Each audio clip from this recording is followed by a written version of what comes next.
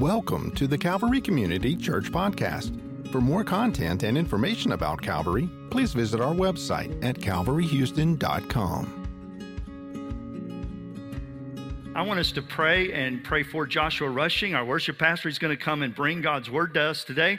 So would you welcome Joshua as he comes, and we're going to pray for him. Father, we thank you for Joshua. We thank you for the anointing on his life and the calling on his life. Father, we ask that you would speak to us through the word that you have for us today. And we pray for your impactful anointing to transform us by the power of your grace. And we pray this in the name of Jesus. Amen. Good morning, Calvary. Oh, man, I've got a lot to cover today, and I'm so excited to share this word with you guys. If you have your Bibles, go ahead and turn to 1 Chronicles 12. 1 Chronicles 12, verse 32. And when you get there, put your finger there and turn to Matthew 24. 1 Chronicles 12, 32 and Matthew 24, 33. I'm going to read these verses, and then we'll get going. 1 Chronicles 12, 32 says, "The sons of Issachar, who had understanding of the times to know what Israel should do." In Matthew 24, 33, "So you also, when you see all of these things, know that he, Jesus, is near at the doors." I titled this sermon, "Understanding and Responding to the Signs of the Times." I don't know if any of you guys have noticed, and we can even just have a little show of hands here. Has anybody noticed over the last 3 or 4 months anything different going on in the world?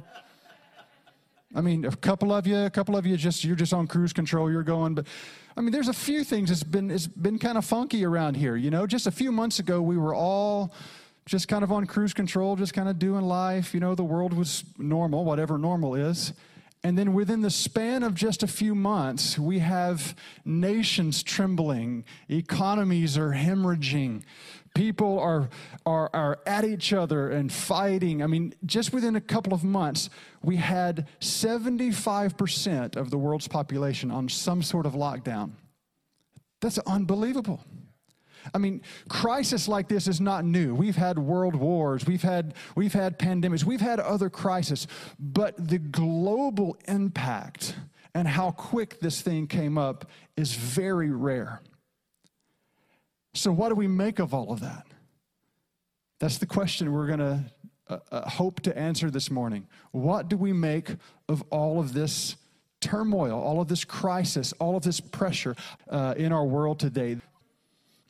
The church today should be helping people walk in the midst of this pressure, helping people walk in understanding, peace, wisdom, clarity, faith, and power.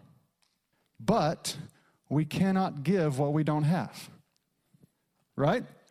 The church, the body of Christ on the earth, we should be the ones that are helping make sense of all of this pressure.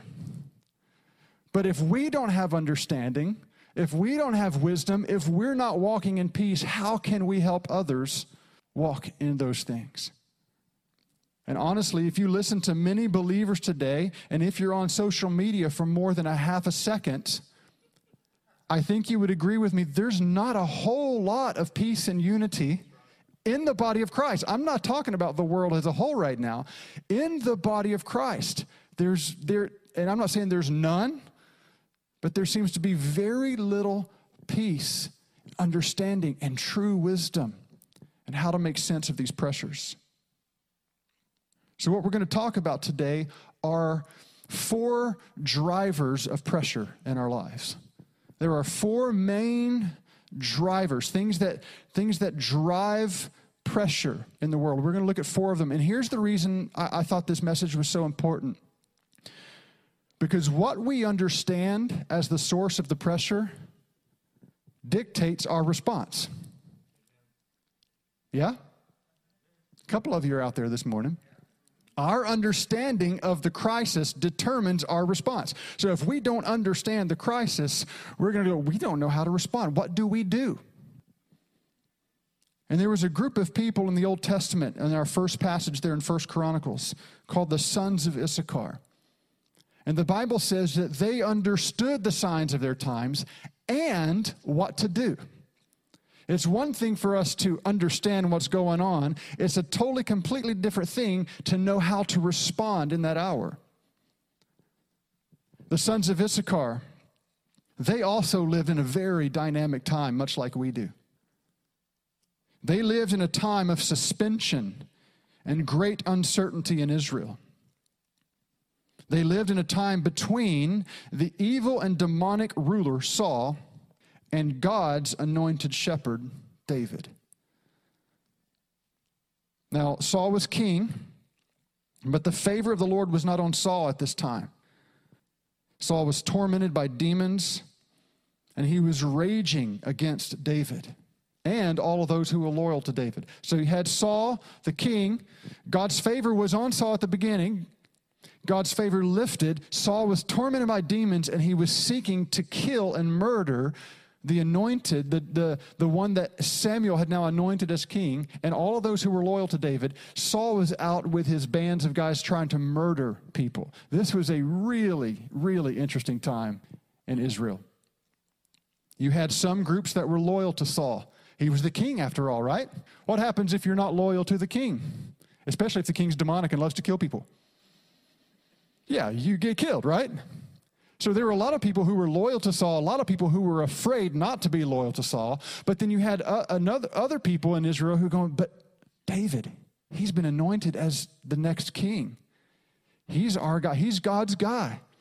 But I've got this king over here. And so there was so much turmoil going on, national turmoil in those days. Now Saul would eventually die in battle. And at this point in the story, in 1 Chronicles 12, David had not yet been established as king over all of Israel. So now, talk about suspension. Saul's dead. What do we do? Who's our king? Well, David's been anointed king, but he hasn't been yet kind of coronated as the king over all of Israel. And so this was really, really interesting times. Some people were saying, hey, do we align ourselves with this house of Saul? You know, the one whose hand was raised against God and his anointed king? Or do we align ourselves with a shepherd warrior, David, the one who's after God's own heart? And then we get to the sons of Issachar.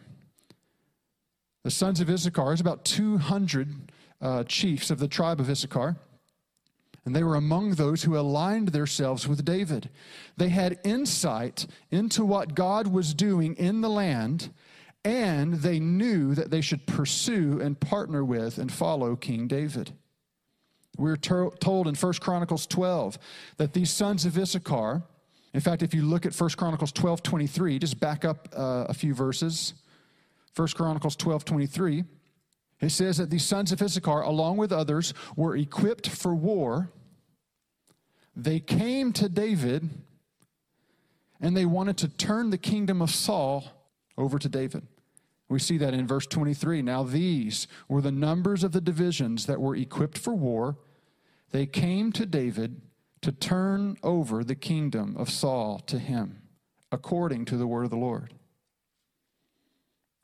I believe the Lord is calling us as a people, both Calvary and the church as a whole, to walk as the sons of Issachar. To walk in an hour of uncertainty, to walk in an hour of significant pressure, to say, we have understanding, we understand the signs of the times, and we know how to respond. And part of that also, what we see in verse 23, is that they were ready for war. They were ready to defend. They were ready to defend their king. They also had a pursuing heart. They came to David. David didn't have to seek them out and convince them to give him their allegiance. They sought out their king. They had a pursuing heart. And they wanted to turn over the kingdom of this demonic Saul to David. This is a prophetic picture, I believe, of the end-time church. Revelation 11:15.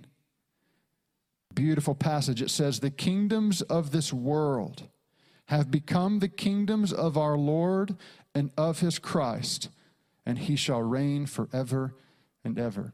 See, the end-time church, we are going to partner with the Lord to turn over the kingdom of the world, to turn it over to the Lord. And I believe the Lord is raising up this end-time church with a heart like the men of Issachar. The Holy Spirit is calling His church in this season to make fresh eye contact with the Father in this hour, to stand to hear His voice, and to ready the nations to respond to His leadership. But the kingdoms of this world right now are plotting against the Lord, right? Psalm 2 tells us that's going to happen. It says, the kings of the earth plot vain things. And the kingdoms of this world are right now preparing the earth for the coming of the Antichrist, I believe.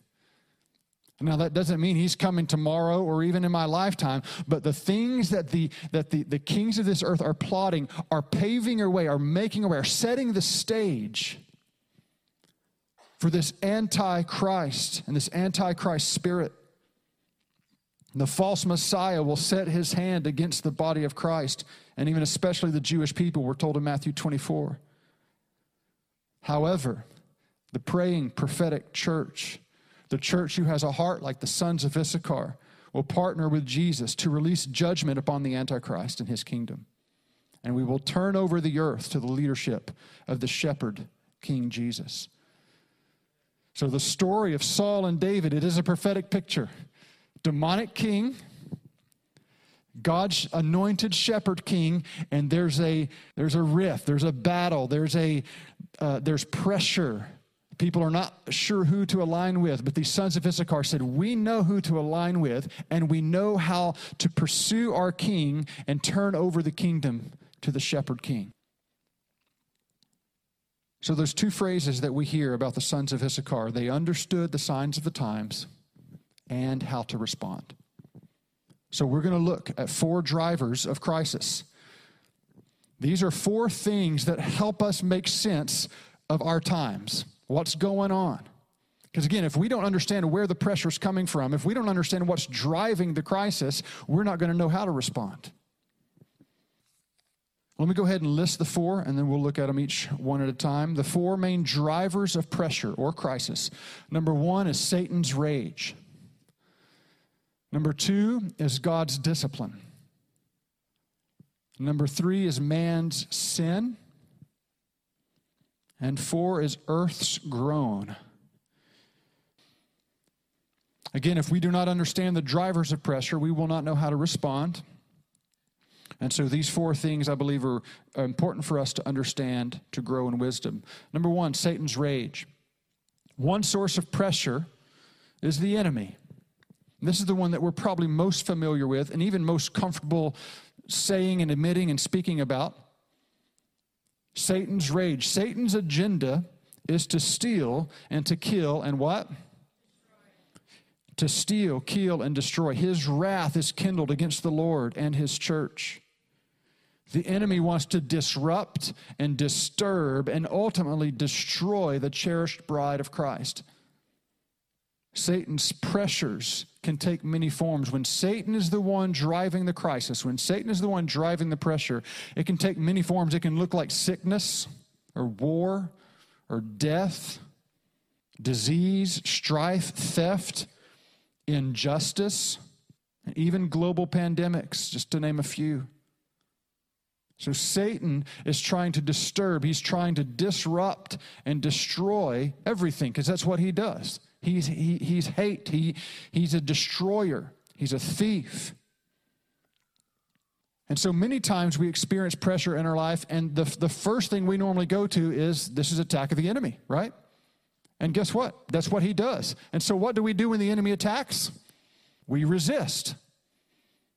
When the enemy is driving the pressure, when Satan rages, the response of the church is to resist. We get that James 4:7. It's very simply put, therefore submit to God, resist the devil, and he will flee from you. So when Satan is raging, our response is to resist. In the face of Satan's anger, we must rise up. The body of Christ must rise up and take our place of authority in the Spirit. What does that look like? Well, it looks like many things. Worship, like this morning, we were resisting the devil. We were actively in resistance mode. And even when we're singing the lovey-dovey, fluffy love songs to Jesus, that's still resisting the devil. That's actually warfare. And we've talked about that many times here. I mean, there are examples all through the Scripture. One of my favorites is with Jehoshaphat. Jehoshaphat is surrounded by armies. He seeks the Lord. What do? The Lord says, put your artsy-fartsy worship team out front of the trained warriors. And he's like, that's a bad idea. There's real swords and real arrows. And you want me to put the artsy guys up there? He goes, yeah, just put the artsy worship team up front and let me handle the rest. And he goes, okay. The Bible actually records the song that they sang during the battle. You know what it was? For the Lord is good, and his mercy endures forever. They weren't singing, God's going to stomp my enemy's face. They were singing love songs. Oh, you're so good. Oh, your mercy is forever and ever. And the Lord sent an ambush and wipes out the enemy. When we sing, when we worship, we're actively resisting the devil. Prayer. When we pray, when we decree, when we come into agreement with God's heart, prayer, we're pushing back the darkness and releasing light into the spirit realm. Prayer is a way that we resist the devil. Another way we resist is just simply declaring truth. Satan is a liar, right? And so what do we do when Satan's rage and begins to lie and to sow deceit? We just declare truth. Another way we actively resist the devil is by simply acting in the opposite spirit.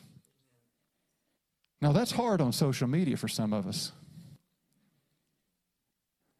So when we're tempted to backbite and we're tempted to snark and we're tempted to speak ill of one another, we say, wait a minute, that's what the enemy wants me to do. And if I'm going to resist the enemy, like the Bible says, I'm just going to act in the opposite way. I'm going to show kindness. I'm going to speak mercy. So one of the drivers of pressure is Satan's rage. And when Satan rages, we resist. Number two, there's another source or driver of pressure in our lives, and it's God's discipline. Let me just say this. Not every pressure you experience in your life is an attack of the enemy. Sometimes it's God. Sometimes it's God trying to get your attention. Sometimes it's God trying to stir some things up in you. Sometimes it's God trying to wake you up a little bit. It's really easy when things happen to us to automatically just say, well, this is the devil, I rebuke you in the name of Jesus. What if the source behind that particular pressure is Jesus? How are you going to rebuke him in his own name? He's like, you're rebuking me in the name of me? I'm doing this. So the Lord's discipline, the Lord's divine redemptive discipline in our life can be a source of pressure. The redemptive disciplines of God target the believers, and they are an expression of his love. We always have to remember that. Now, the enemy's rage targets everybody. It targets everyone. God's discipline targets you and me. His discipline is focused on believers, and it's an expression of his love. Look at Proverbs 3:11 and 12. Proverbs 3:11 and 12. My son, do not despise the chastening of the Lord, nor detest his correction. For whom the Lord loves, he corrects or disciplines, just as the Father, the Son in whom he delights. Don't despise the correction. There are things in our life that need correction.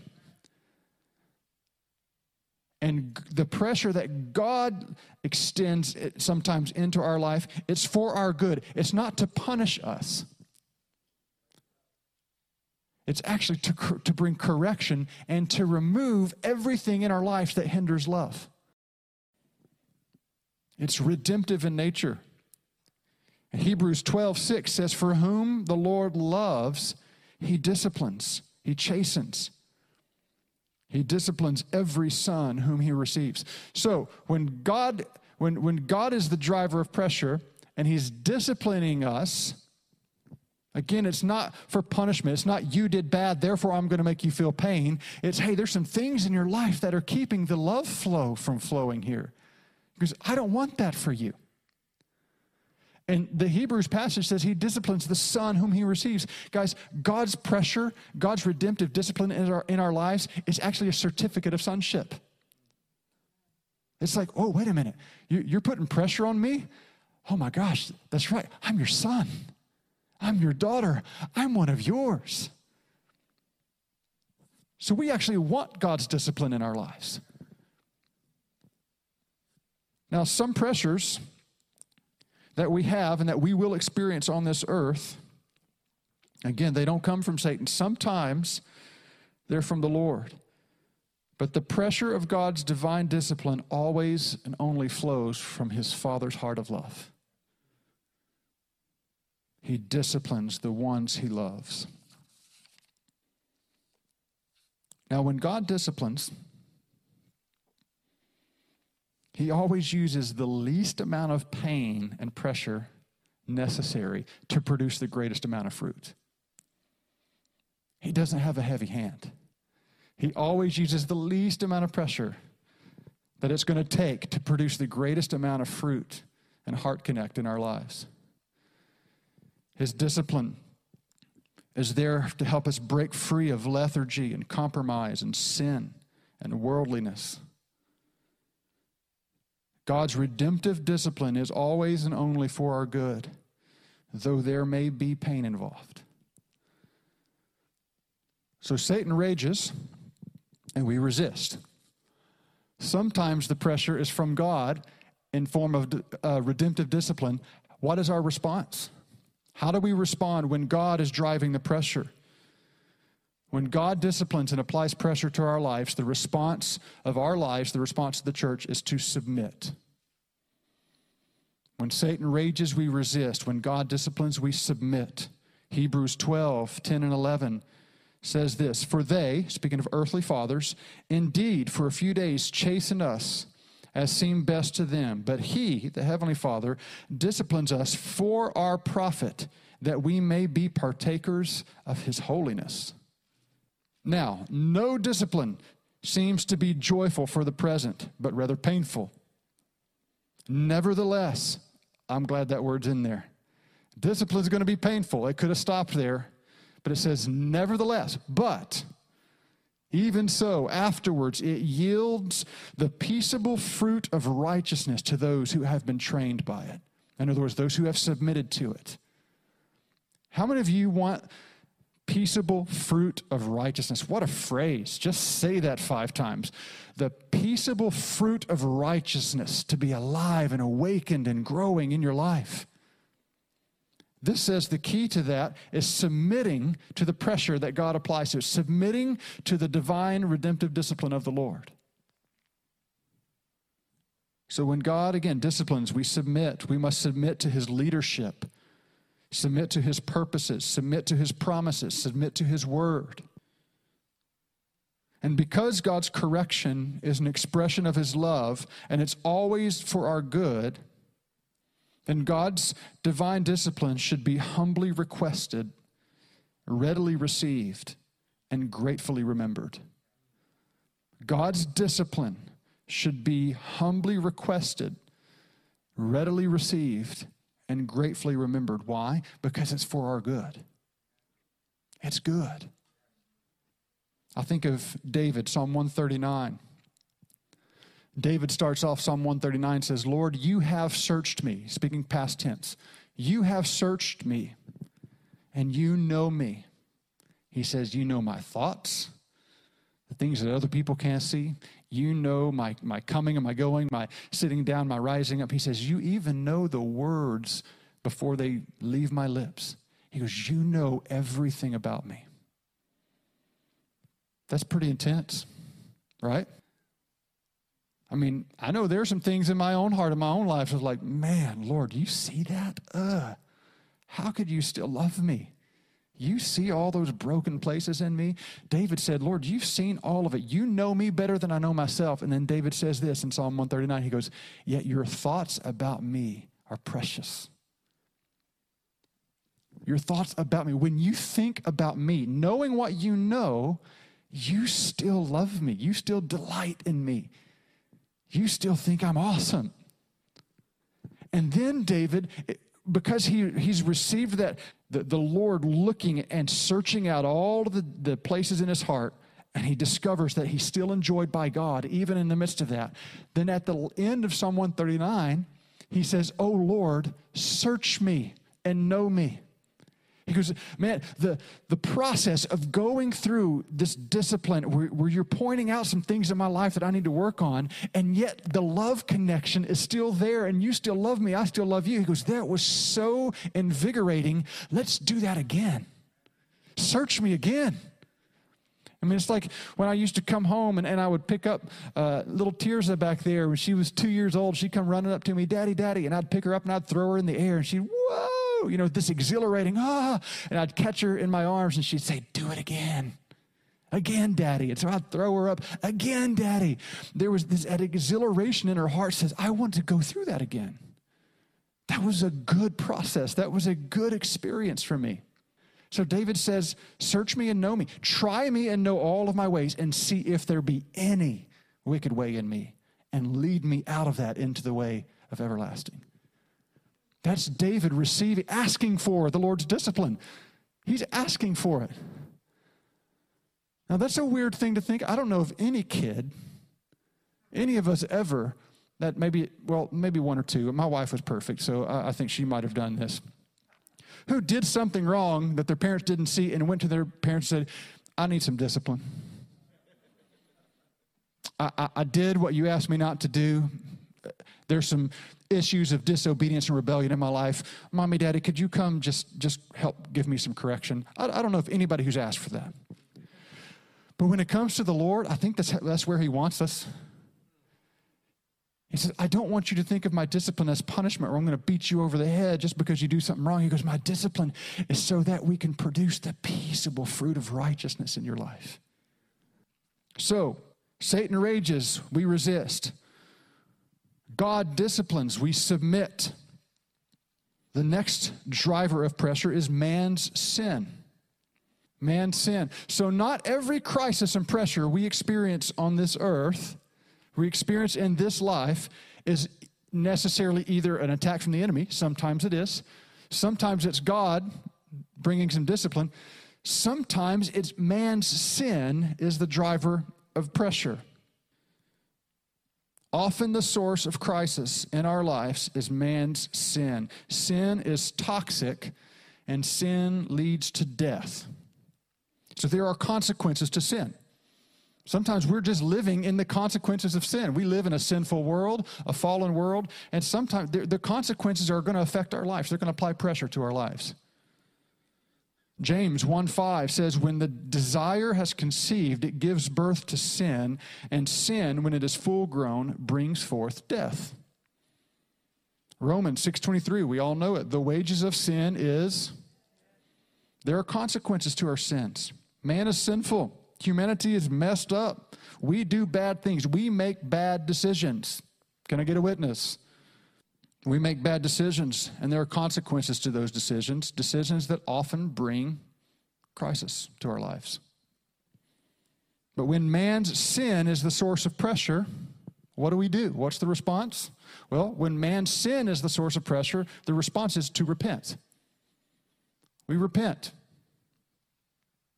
Acts 3:19. Repent, therefore, and turn to God, that your sins may be blotted out, so that times of refreshing may come from the presence of the Lord.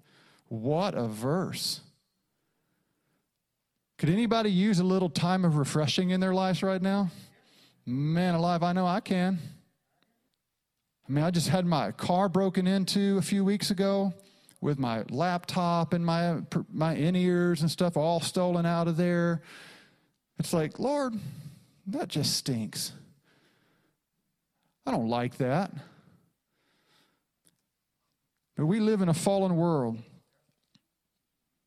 So when man's sin is the source of pressure, we should repent. And repenting of our sins leads to times of refreshing from the presence of the Lord, according to Acts 3:19. Repentance involves this. Now, this is important because repentance as a response to our sin, repentance isn't just, I feel bad about what I did, my bad, God. There's a little bit more involved in it. So we're not going to take time on this, but I just want to highlight these things about repentance. Repentance involves acknowledging our sin. You got to call it what it is. You acknowledge your sin, and you embrace God's kindness. Acknowledge the sin, call it what it is. Lord, I sinned. I sinned against you. I did this thing I shouldn't have done. I didn't do this thing I should have done, whatever it is. Then we embrace God's kindness. We run to the God of kindness, the God who delights in showing mercy. We run to him. And why do we do that? Because the Bible says that it's his kindness that leads us to what? Repentance. A lot of us we just jump straight to the repentance thing, but I believe actually embracing God's kindness. If I don't believe God is kind and merciful and good and likes me and loves me, then I'm probably not going to run to him as my first instinct when I mess up. The first instinct when I mess up, if I think he's angry and mad and he doesn't like showing mercy and he's not good, I just messed up. I'm going to go put myself in timeout for a little bit, and then when he cools off, then I'll kind of. But when we stumble, when we sin, we acknowledge it, then we embrace his kindness. That looks like this. Oh, God, I know you're kind. I know you're good.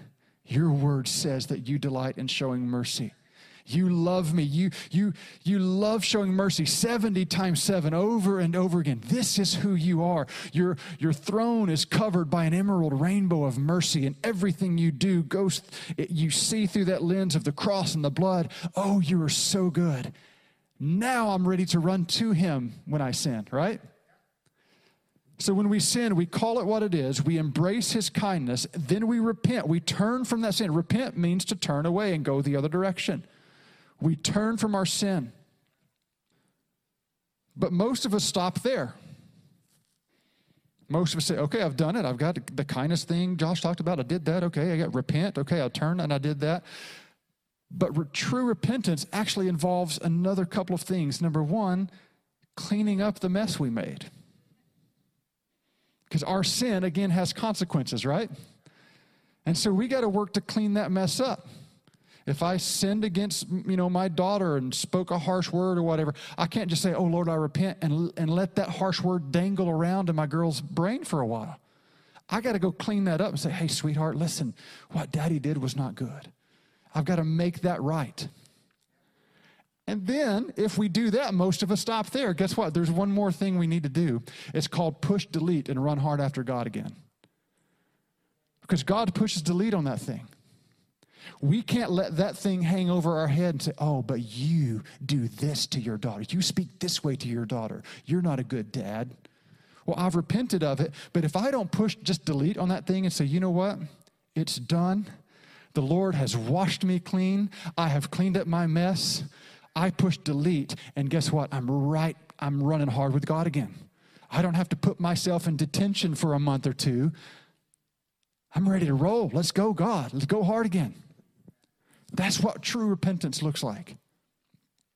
So when our sin is the driver of pressure, our response is to repent. And number 4, sometimes pressure that is applied to our lives or crisis that we experience is caused from earth's groan.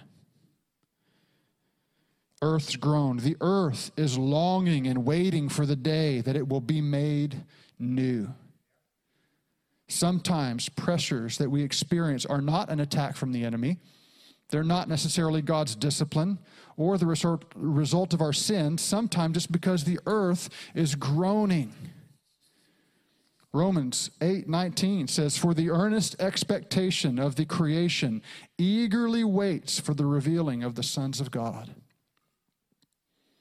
Romans 8:22, for we know that the whole creation groans and labors with birth pangs. So whether it's an earthquake, a tornado, volcanic eruption, hurricane. Anybody heard of those? Drought, famine. We had the tsunami, the big tsunami a couple of years ago. The earth can produce pressures and crisis in our life. Because the earth is not right now. It's not right. The earth is saying, we want to be made right. See, it wasn't just man that fell when man sinned. The earth is groaning. The earth, it's almost as it has a memory, and it's going, oh, I remember Eden. Oh, I remember just the connection between God and man and spirit and matter. It was just this beautiful, oh, I want to get back there. And so the earth is just churning and groaning.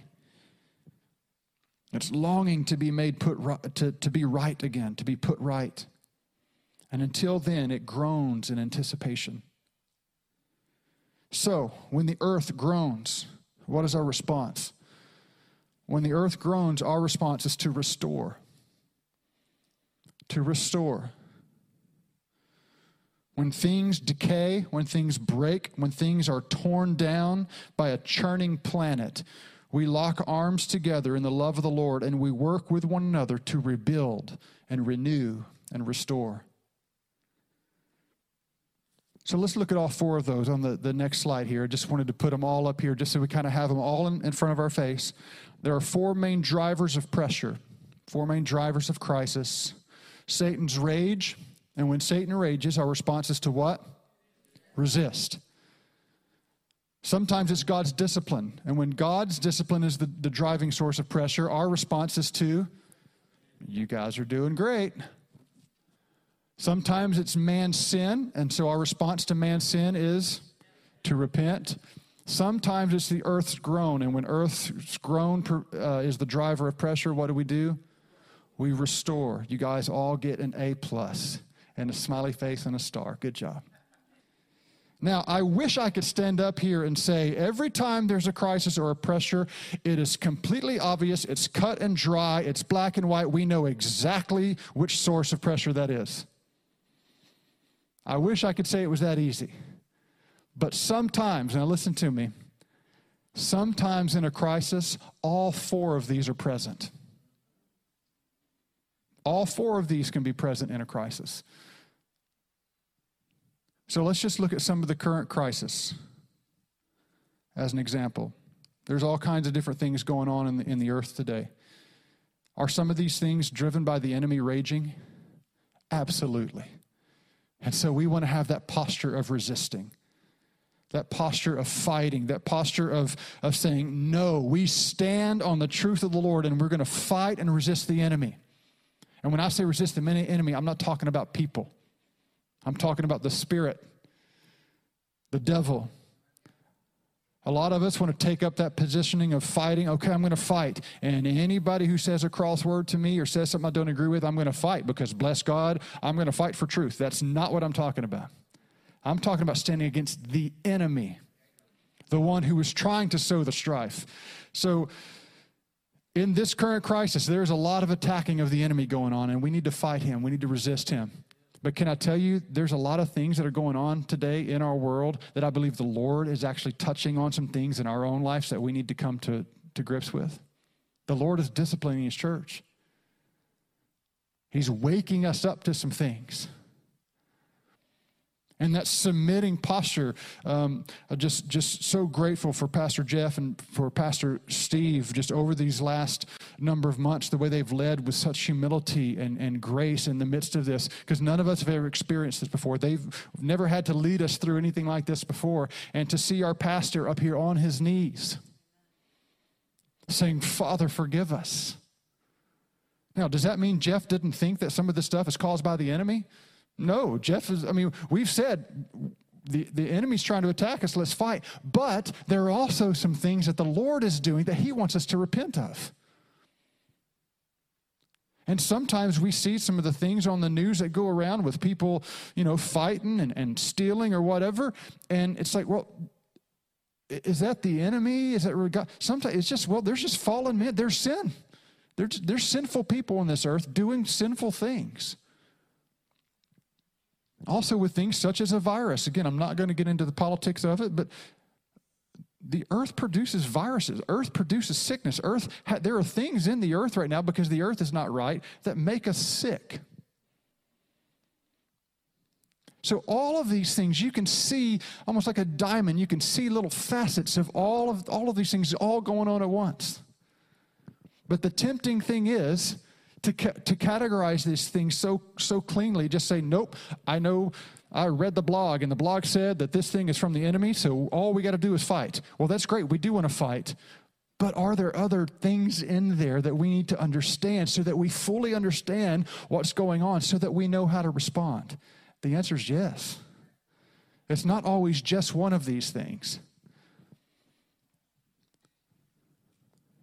So especially in this hour and in the first half of 2020, it's really, really important that we as a church understand what drives crisis, these drivers of pressure. Like the sons of Issachar says, they understood the signs of the times. And it's also important that we know how to respond to those things. Because it says of them that they not only understood the signs of the times, they knew what Israel should do. There was action. So we have to understand the crisis so that we know how to respond to the crisis. The people of God, the church in this hour, we must have a humble spirit, a reaching heart, and a listening ear. Because I believe today the Lord is raising up a people who understand the signs of the times and how to respond with clarity and with strength, with boldness, courage, grace, and love. Amen? So, Lord, we just pray right now that you would stir up this sons of Issachar anointing. That we would be a people with understanding. We would walk in wisdom. That we would know how to respond. We would know how to act and to move in partnership with your Spirit in this hour. Oh, Lord, we want to be the prophetic church. We want to be the church with insight. We want to be the church that stands in your counsel and hears your word. Lord, your word says you do nothing unless you first reveal it to your servants, the prophets. Lord, we want to be a people with a listening ear, with an open heart, with eyes to see you. Stir up the sons of Issachar anointing in our hearts, in our lives. In fact, would you stand with me? We'll stop there.